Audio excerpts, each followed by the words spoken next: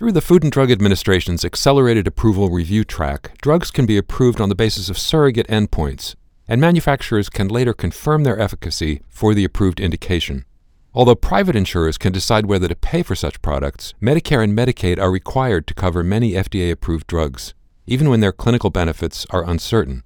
I'm Stephen Morrissey, managing editor of the New England Journal of Medicine, and I'm talking with Walid Jallad, an associate professor of medicine and health policy and co-director of the Center for Pharmaceutical Policy and Prescribing at the University of Pittsburgh. Dr. Jallad has co-authored a perspective article about proposals for addressing the price of drugs that receive this accelerated approval. Dr. Jallad, you write in your article that the FDA's accelerated approval program was originally designed to allow for faster drug development during the HIV/AIDS crisis. So what led to the expansion of the program to cover other drugs as well? It was initially started in the early 90s, and it came out of the notion that if we wanted to get drugs to patients faster, then we couldn't necessarily wait sometimes to get the final confirmation on their benefit on outcomes that might take years to develop. With AIDS, it was the issue around waiting for AIDS-defining illnesses versus approving the drug based on CD4 count and viral load. So that's how it initially came to be with HIV, and then it was extended to other therapies, given the desire by the FDA and Congress and the public to speed approval of drugs. And so it's expanded primarily into oncologic products, although not only. So you write that early experience with accelerated approval has been largely positive. Are there data on how often the drugs that are approved through this pathway are eventually found to be ineffective for the approved indication or less effective than originally hoped? There are some data, although I think there's not as much data as you'd like. With HIV, I would say all the drugs approved through accelerated approval eventually received regular approval. With cancer, it's a little more of a mixed bag. There have been a couple studies, one just last year, looking at drugs approved over a 4-year period until 2012. There were 15 accelerated approvals, and of those, about half had still been untested or didn't have any results about whether they improved survival. And 6 of the 15 did not improve survival. So when you look at the relationship between some of those accelerated approval drugs and whether they improve survival, the story is maybe not as good as you'd like, although there are other benefits to drugs other than survival in cancer. There have been some well-known examples of where accelerated approval has not worked well, and one of those might be Avastin. Bevacizumab for breast cancer was initially approved for breast cancer through the accelerated approval pathway. Eventually, after 3 years on the market, it was determined that the drug didn't have any effect on survival, had some safety concerns, so it was eventually withdrawn. And there have been other examples like that. In general, I think the consensus is that the accelerated approval system has been good for patients to get drugs to them earlier, although there have been, like I said, some notable exceptions. One of the main issues is not only is there evidence in the end that the drugs work, but how long it takes for them to go from accelerated approval until final approval when there's some certainty about the clinical benefit. And that in some cases can be years, even a decade. And that's the real concern and part of what we write about in this perspective. So are there any guidelines about how quickly drug makers have to conduct those confirmatory trials after the accelerated approval?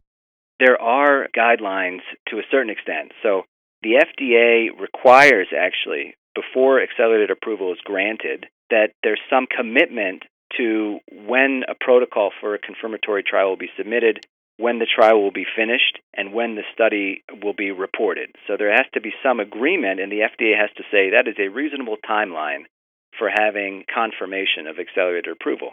And the FDA even has the ability to assess penalties if there's not what they call due diligence in completion of those trials.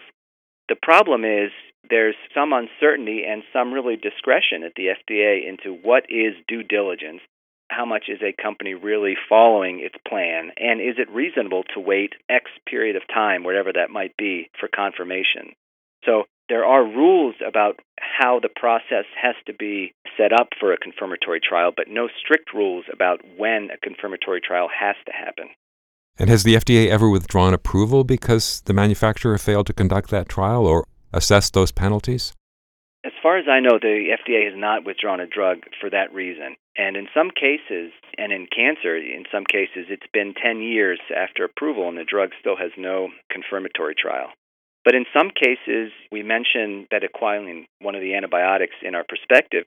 At the time of accelerated approval for that antibiotic, which is for multi-drug resistant tuberculosis, it was specified by the manufacturer that the confirmatory trial would happen 10 years after accelerated approval. And that was something that the FDA agreed to. So in some cases, the FDA is able to agree to a very long timeline for a confirmatory trial after accelerated approval. Looking at prices, is there any evidence that drug makers price these products that receive accelerated approval differently from those that are approved through the traditional channels? No, I don't think there's any systematic differences. And that's the point, really, of the perspective, is that these drugs have much less evidence that they will provide clinical benefit and really help patients than other drugs. And yet they're priced the same way. And they're priced generally based on the number of people who are anticipated to use the drug and the general cost of other therapies in that area. That's really one of the issues we try and address in the perspective, is ask the question, should we be paying the same amount as drugs approved through the regular pathway when it is acknowledged that the drug does not have clinical benefit, and in fact that the companies have to state on the label for these drugs approved under accelerated approval that there is no yet confirmation about clinical benefit of these drugs, which is very interesting that has to be on the label. And Medicare and Medicaid are usually required to cover these prescriptions. Has there been any pushback about that sort of mandated coverage? Right, and there's some nuance behind that, the issue of how much they have to cover it. So Medicaid generally will cover any drug as long as the manufacturer participates in the rebate program. And so they will really cover all FDA-approved drugs. And again, that's one of the points we make in our perspective, is that when you get a drug through accelerated approval, it's not just approval for patients to use it, but it's a requirement for some payers to pay for it. So Medicaid can institute some prior authorization or some steps that patients have to go through before they can get the drug, although the drug will eventually be covered. The issue is who's going to decide for Medicaid if it's medically indicated. And again, Medicaid generally has gone by the point that an FDA-approved product, if it's used for the indication that's FDA approved for, then it is indicated.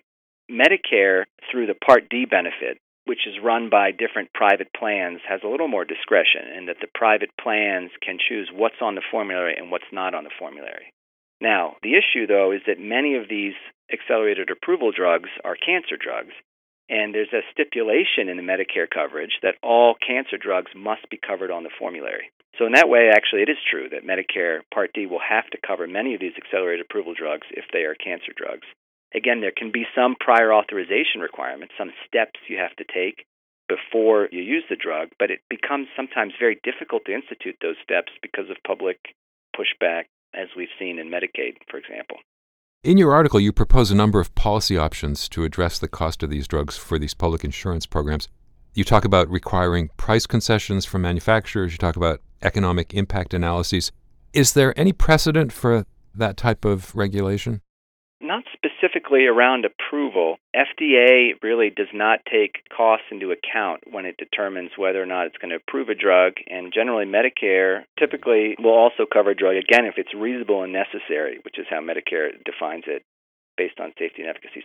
I don't think there's a precedent necessarily for the steps that we outline in our perspective. Finally, do you expect that FDA programs such as the accelerated approval pathway are going to be used more under the new administration? What do you think is going to happen with the new commissioner administration?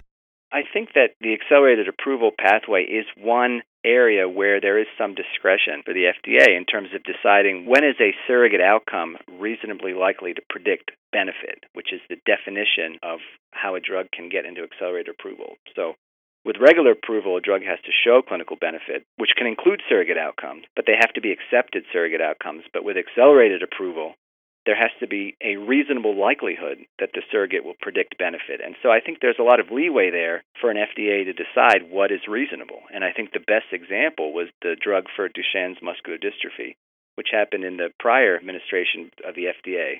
But as an example of the kind of issues that will come up, which is when there will be disagreement about whether the surrogate outcome that's been identified, whatever it might be, actually will have a clinical benefit in the end. And the point we make, again, in the perspective is that should we be paying the same amount for a drug for which there is no clear evidence of clinical benefit, or should we wait until there is that final evidence of clinical benefit before we pay the full amount? And so that's why we discuss issues around whether there are different ways to pay, whether you hold payment in escrow until there's a confirmation of benefit, whether you have different payment models for drugs under accelerated approval versus regular approval. But that would be a change for public payers, as I mentioned before. Thank you, Dr. Gillette.